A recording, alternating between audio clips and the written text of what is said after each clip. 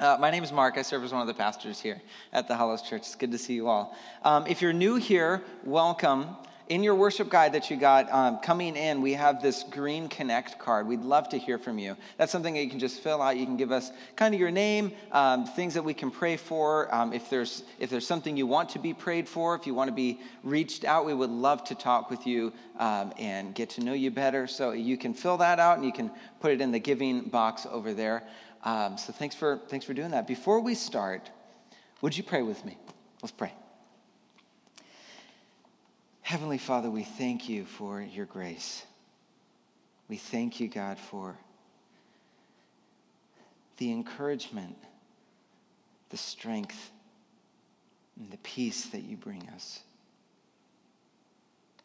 Lord, I pray that we would know you better, that the Holy Spirit would soften our hearts and see the work that you do in the lives of your people, how you bring reconciliation, how you bring forgiveness to people who have been hurt. We pray, God, that this passage tonight that we get to read together would show us those things. Pray all this in Christ's name. Amen. Amen. So last week, we heard one of the most dramatic conversion stories in the entire Bible. This is Saul, the Pharisee, the high religious official. He gets the go-ahead to go to Damascus, but he's converted in that process. And I want to give you a little summary of that moment, what we learned last week. So Saul, his presence in Jerusalem. He's in Jerusalem, and it's terrifying. He's a scary person to the Jerusalem Christians. And the reason why is because he's persecuting them. He's leading the charge in persecuting all of these Christians. He's taking families, and he's dragging them into prison. He's orchestrating deaths of Christians like Stephen. And he's bringing people in, and his presence is known in the city, and people are afraid. The Jerusalem church is left in a state of secrecy, but not hopelessness. Because the Jerusalem church was not about to give up hope in the mission that Jesus had given them. The Holy Spirit was with them, bringing strength and peace and encouragement while they continued to remain faithful. But Saul, on the other hand, he sees this work as a success. He sees what he did in Jerusalem, and he wants to do the same thing again in Damascus. So he gets the go-ahead, he gets the papers signed, and after receiving clearance to go, we find Saul, a man on a mission, walking to Damascus to wreak havoc on Christians and to take more prisoners. And yet, that is not at all what happens. We learned last week that Jesus intervenes, that God intervenes. Jesus seizes Saul, dramatically humbles him, and shows him grace that he didn't deserve. Jesus changed him and brought him into the family of God. A man once lifted up in his own identity and his own mission is now brought low. Once setting out to destroy a movement, he now finds himself baptized and within the community of that very movement that he once went out to destroy. And that's what's beautiful about Acts. We see God's salvation, which became articulate and visible, in particular in Jesus, continuing to be visible, articulate, and particular in the life of the church. Men and women being raised to new life in Christ. The life of Christ and the life of the church walking beside each other in the same spirit. Saul, who once sought the destruction of the Christians, is now walking in step with the same spirit. And we get to see in this passage today that it's giving him a new identity. It's giving him a new mission, and it's giving him a new community. And our passage this morning is the second half of Saul's conversion. From our understanding of the text, he's still in Damascus. He's with Ananias, and he doesn't waste any time. So let's read the second half. And what I want to do is I want to start with the second half of verse 19 through 20. So let's read that together. It says, Saul was with the disciples in Damascus for some time. Immediately he began proclaiming Jesus in the synagogues. He is the Son of God. So we have Saul. He comes into Damascus. He enters into the city gates. And he goes to report what he's just done to the Jewish rulers in the synagogues. And he goes up there, and they thinking that he's going to say, here are how many prisoners I've captured along the way. Here's the prisoners that I've thrown into jail. Instead, they find him saying, Jesus is the Son of God. To which they respond, what happened? What are you talking about, Saul? And he leaves them baffled. But why is this important? This is incredibly important because Luke, he wants to show us a little footnote here. He's showing us something that gives us a picture of Saul's new identity in Christ. When he says that Jesus is the Son of God, that's the only time that phrase, Son of God, is mentioned in Acts. And we think, interesting. Why is that, Luke? Why would you do that? And he's going to say, I'm going to tell you why, because he wants us to think about Matthew 26, when Jesus is standing on trial, standing before the high priest. And the high priest stands up and says to him, don't you have an answer to what these men are testifying against you? But Jesus kept silent. The high priest said to him, I charge you under oath by the living God, tell us if you are the Messiah, the Son of God. To which Jesus responds, you have said it. Now we see Saul in the synagogue before the high priest, before the Jewish officials saying, Jesus is the Son of God. Proclaiming this. And of course, he's going to be met with opposition. Of course, people aren't going to like hearing that. That's why we get to read in verse 21. We get to hear what their response is. And I want to show you what I believe to be a very sinister response. It's very dark the way that they respond to him in this. Yes, they are astounded, but there's something also a bit deeper at play. This is what they say. Verse 21, it says, all who heard him were astounded and said, isn't this the man in Jerusalem who is causing havoc for those who called on his name and came here for the purpose of taking them as prisoners to the chief priests? Now what we see is they're surprised at what they heard. But what they want to do is they want to try to change Saul and shake his new belief and his new faith as a new believer. Saul, you hated them. After everything you've done, not only that, you wreaked havoc on their whole community. You came here to rip their lives apart and destroy their community. How could you possibly think that you are any different?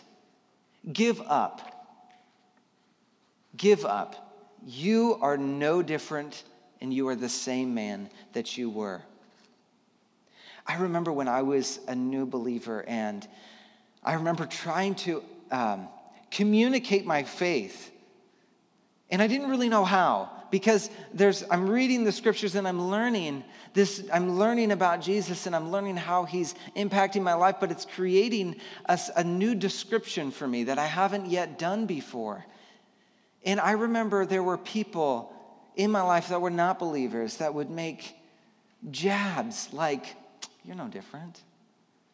You're just the same old Mark. There's nothing different about you. Come on. Relax with all this spiritual stuff.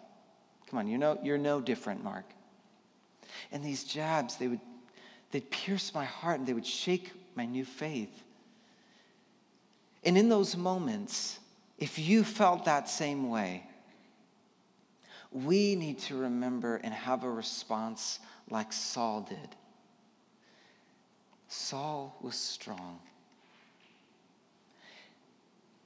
In the response of after everything you've done, we can respond with Romans 8:1. There is now no condemnation for those who are in Christ Jesus.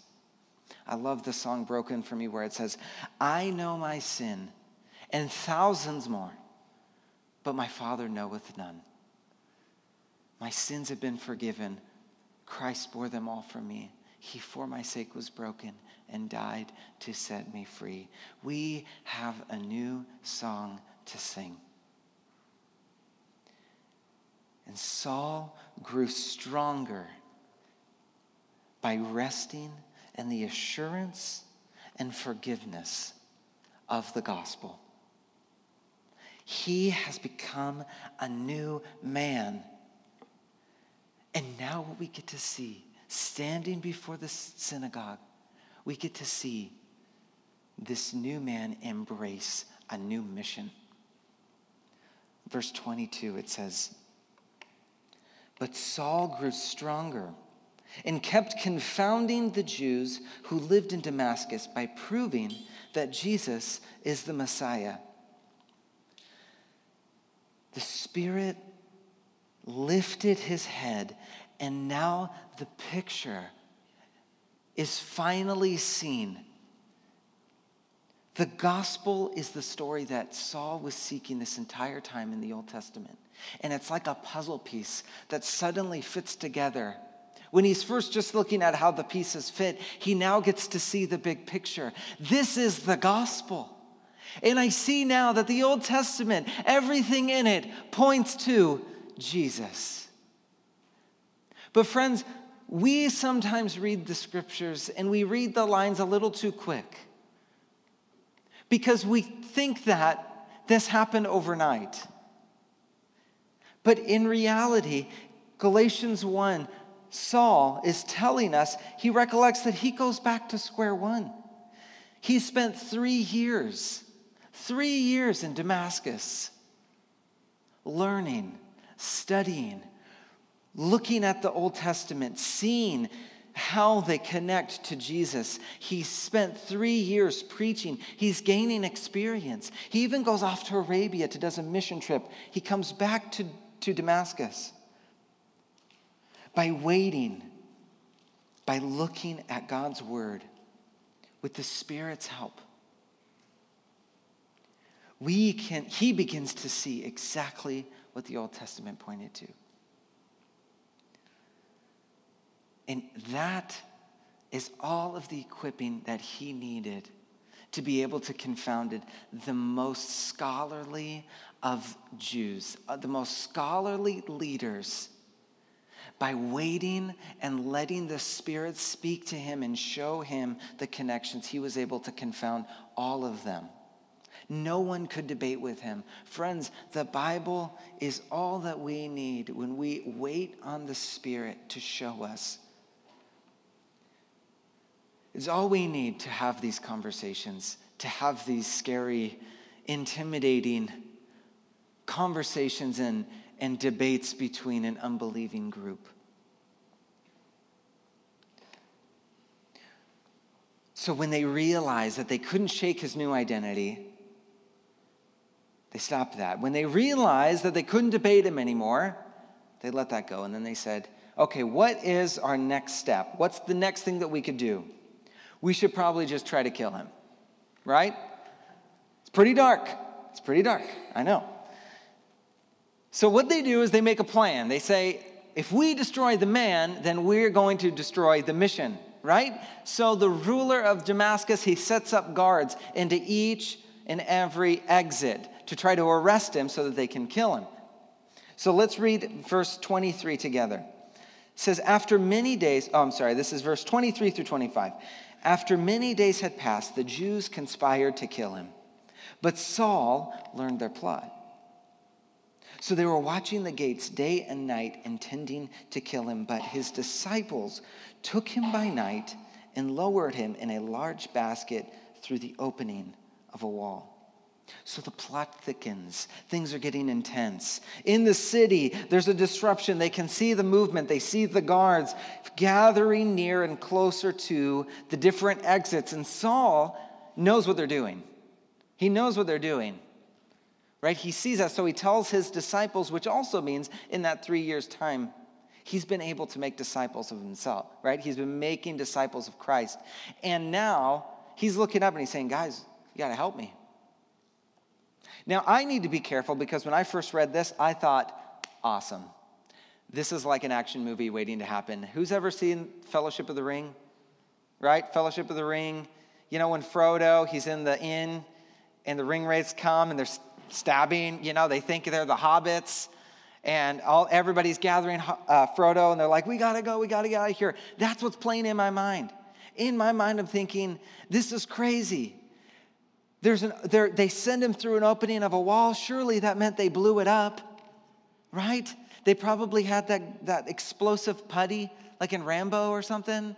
They put it on the wall, and then they're like, there's no way out, Saul. We've got to blow this place up. Right? They hit it, and then they take him in the basket, and they throw him out the basket, and somehow he survives. That's what I thought was happening.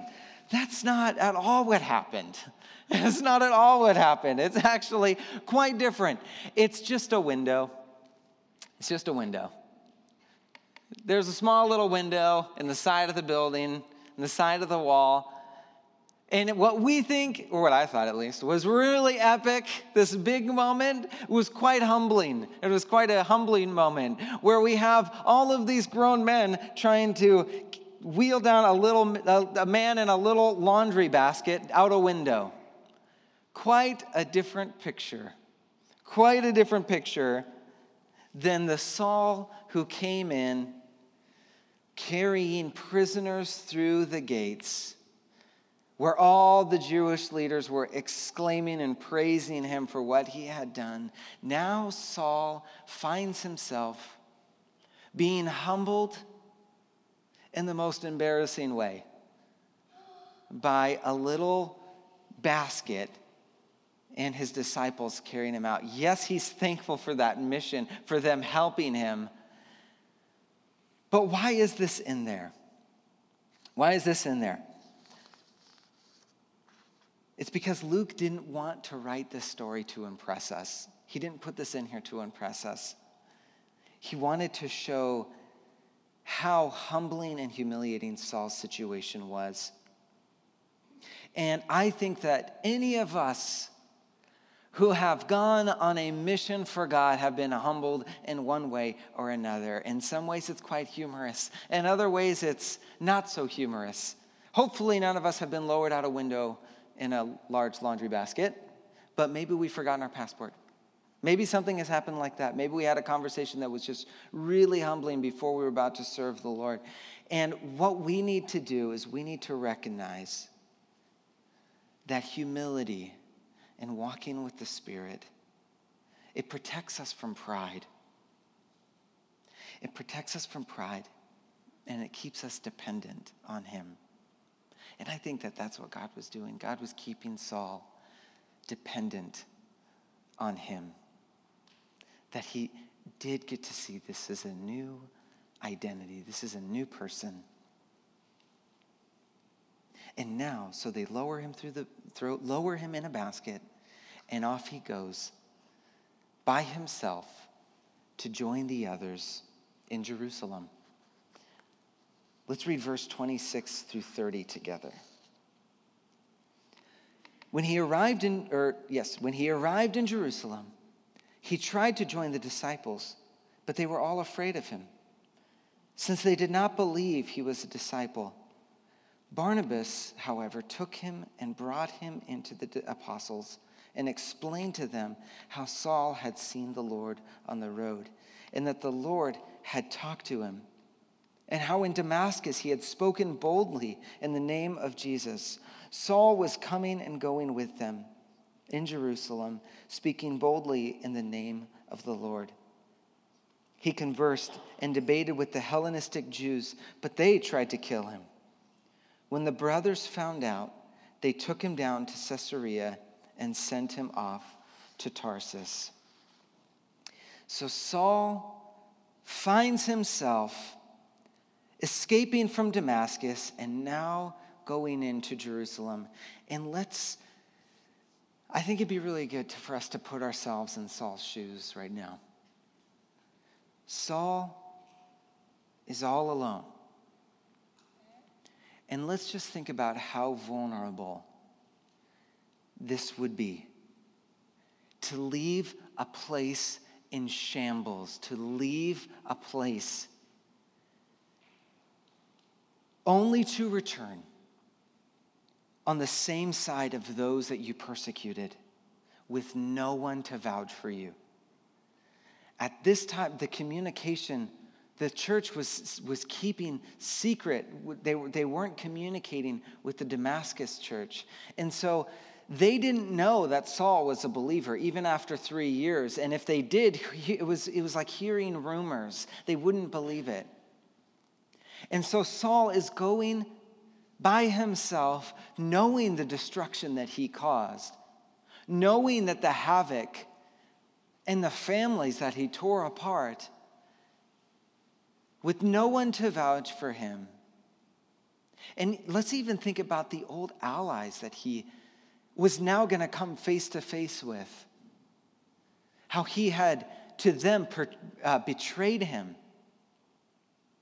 All of these things could have shaken and given him insecurity, but Saul had confidence in the forgiveness Christ has given to him and made him stronger in his insecurities. So he comes before the disciples in the church, now a repentant believer, and they don't take him. They don't take him, and they don't even believe him. We remember you, Saul. We remember what you did. Now he's a man stuck between two worlds. It seems as though this new belief has given him confidence, but what is he going to do now? If the church isn't going to accept him, and he certainly isn't going to go back, what does he do? The disciples, their inability to forgive Saul, left him with no one to vouch for all the change that he experienced, all the work that he had done for Jesus. Where was Ananias when he needed him? The pain, the fear, and the disbelief in God's grace boiled to the top of the church, and the church collectively turned their back on Saul. But there's a however. However, Barnabas did not. While the church had their back towards Saul, Barnabas, exemplifying the tender heart of God, comes forward and he says, I'll listen to your story. I'll talk to you. Saul, tell me what happened. Saul shares his testimony. He shares what he had seen. He shares what happened on the Damascus road. And we see Barnabas faithfully forgiving Saul of the past and bringing him to the apostles as a brother. This is powerful. There was a Holocaust survivor named Corrie ten Boom. And she tells this similar story of the power of forgiveness in the church. She says it was one Sunday afternoon in 1947, and she was coming from Holland to Germany with one simple message: God forgives. She'd been traveling to different churches and telling this same message in hopes that the truth of the gospel would bring forgiveness and reconciliation to a bitter, bombed-out land. And this was a Sunday afternoon where she finished her message, and everyone was standing and leaving, but there was one man in the very back who was coming towards her, and as soon as she saw his face, her heart stopped because she recognized him. In one instance, she saw a man coming down, an old, frail, humble-looking man with a gray coat walking forward, but in another flash, this was a young man walking forward who was taking her and her sister, she and her sister, to the concentration camps. This was the same guard who beat and abused she and her sister, and later brought her sister to her death. She saw him, and this was the first time that she was face to face with one of her captors. Now, after just speaking about forgiveness, she said that her blood began to freeze with resentment. He thanked her for her message, and he didn't recognize her. But he grew awkward, and he said, "You mentioned Ravensbrück in your talk. I was a guard there. But since that time, I've become a Christian. And I know that God has forgiven me of the cruel things that I've done." And reaching out his hand, he said, "Will you forgive me?" And this is what she said: "Even as the angry, vengeful thoughts boiled through me, I saw the sin of them. Jesus Christ had died for this man. How was I going to ask for anything more? Lord Jesus," I prayed, "forgive me and help me forgive him. Jesus, I cannot forgive him. Give me your forgiveness." And I soon discovered that it is not on our forgiveness any more than it is on our goodness that the world's healing hinges. It's on his. When he tells us to love our enemies, he gives, along with the command, the love itself. As I thrust my hand out into his, an incredible thing took place. A current started at my shoulder, raced down my arm, and sprang into our joined hands. Then this healing warmth seemed to flood my whole being, and bringing tears to my eyes, I said, "I forgive you, brother, with my whole heart." The warmth and forgiveness flooded the heart of Barnabas as he saw the transformative power of the Spirit at work in Saul's life. Strength and peace are found in forgiveness. Strength and peace are found in forgiveness. By forgiving others, we begin to see God's movement in a person's life. And we get to see the grace that has been given, the same grace that was given to us. The great characteristic of the heart of Jesus is that in the hardest moment, when the wind blows cold on our hearts with bitterness, he's there to warm us up. Because the heaviest burden was his to bear. Because he forgave us, we can forgive them. This is a picture of the gospel. This is a beautiful picture of how Jesus changes the hearts of believers. Barnabas brought Saul to the apostles, and he, as a brother, explained everything that he had done.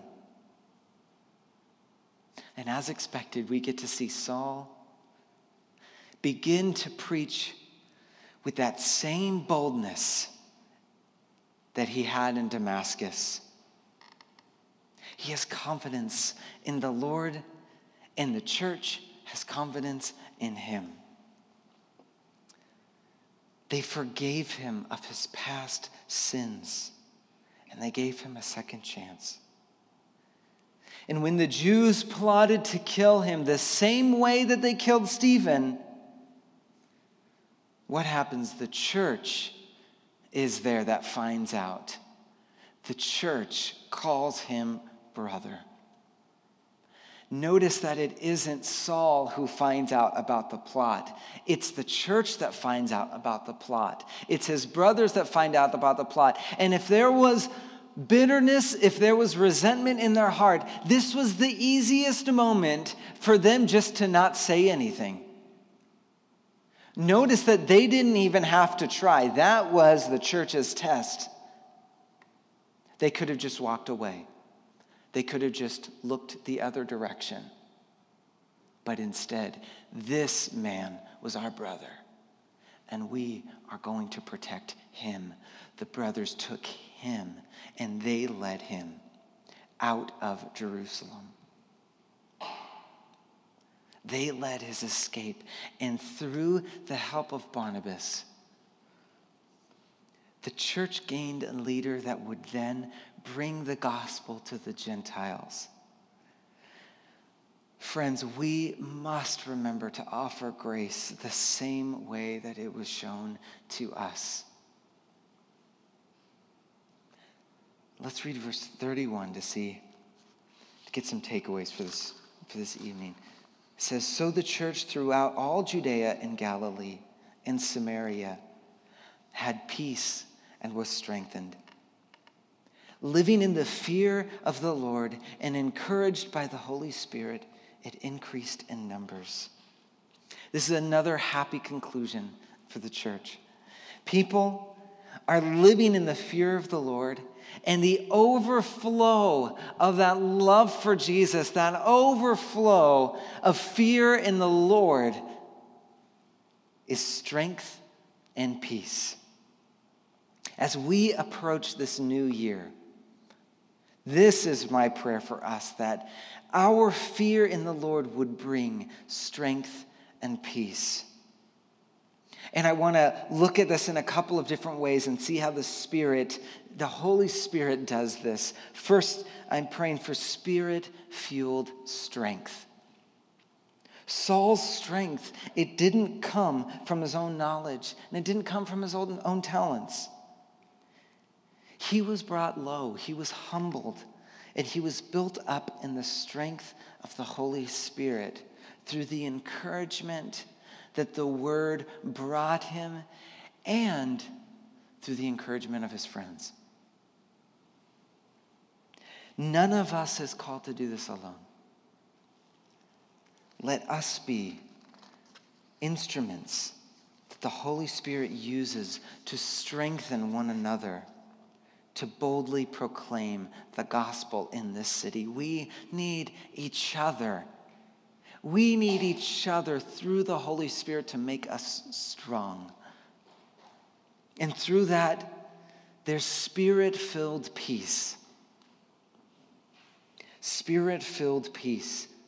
In our passage, we saw Saul go through a number of trials and still come out with a Spirit-filled peace that passed over all of his circumstances. He was ridiculed. He was questioned. His character was attacked. His life was threatened twice. He was denied into the community. He was brought into the community. All of these things, if he had not had a Spirit-filled peace, he would not have reacted the same way.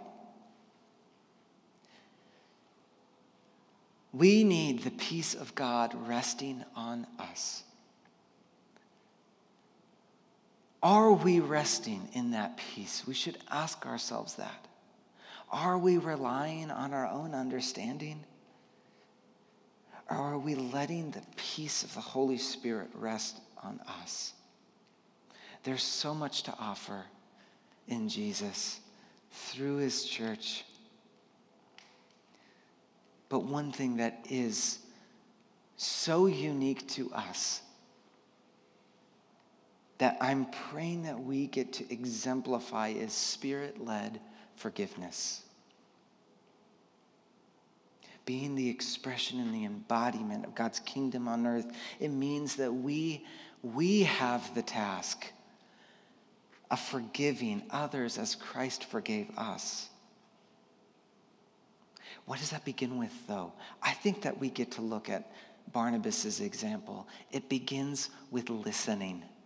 It begins with saying, I'll hear your story. Listen, let's come together. Talk. Tell me about it. Tell me what happened.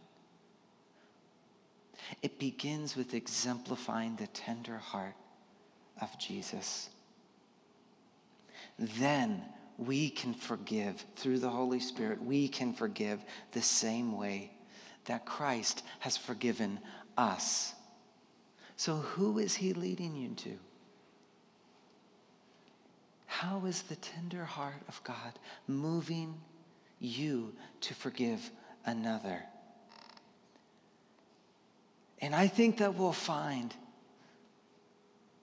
the Holy Spirit leading people our way that will bring us surprise, that will surprise us. Because this is the gospel through his church. People living out having a spirit-fueled strength, spirit-filled peace, and a spirit-led forgiveness.